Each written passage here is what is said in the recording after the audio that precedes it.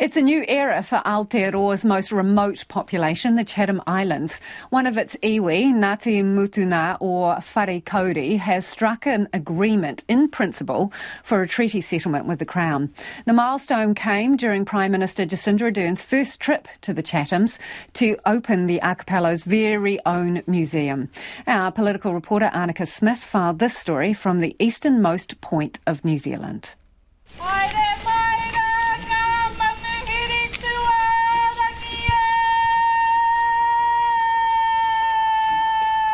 The Prime Minister warmly welcomed to the Chatham Islands, dozens of locals turning out to see Jacinda Ardern open their brand new museum. I think it's a very significant occasion. It's lovely. It's just awesome to have her. Awesome to have her actually here. The museum is the culmination of decades of work, expanding on what started as a makeshift display in the Waitangi store in 1971.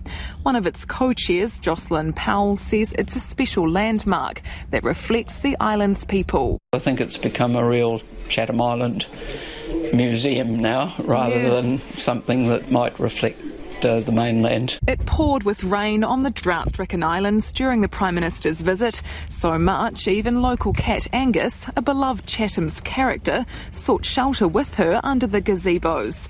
Even so, spirits were high. Ms Ardern excited to open the building on her first trip to the archipelago. This is a really significant opportunity to be here, to finally talk directly with those locals who have been advocating for a number of the things that we've been able to make some progress on today. Of significance during today's trip was the marking of an agreement in principle for a treaty settlement between the Crown and Ngāti Mutunga or Whare Kauri.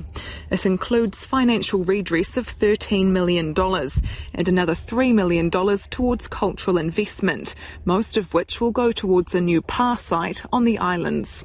Ngāti Mutunga's lead negotiator, Tom McClurg, says it marks a new era for the Chathams, whose relationship with the Crown has been fractious since it was annexed in 1842. In many ways, the treaty relationship has never recovered from that poor start. So this is a chance to reset the whole relationship between the government and Ngāti Mutunga people here, and we look forward to a new era. The Chathams have been hard hit by drought conditions in recent years. Emergency Management Minister Kieran McAnulty was also there today to announce a $500,000 investment to bolster water security. It's estimated to secure reliable and safe drinking water for roughly 20% of the households on the Chathams. Mr McAnulty says it will make a big difference. It's about as remote as you can get, as isolated as you can get, and when you've got situations where historically they've been able to access bores but they now dry up in the drought. We've got members of the community here regularly purchasing water from Christchurch. It just goes to show that's not sustainable. So what is essentially a relatively small investment is going to make a massive difference. The $500,000 program will support households identified as most at risk from increasing droughts.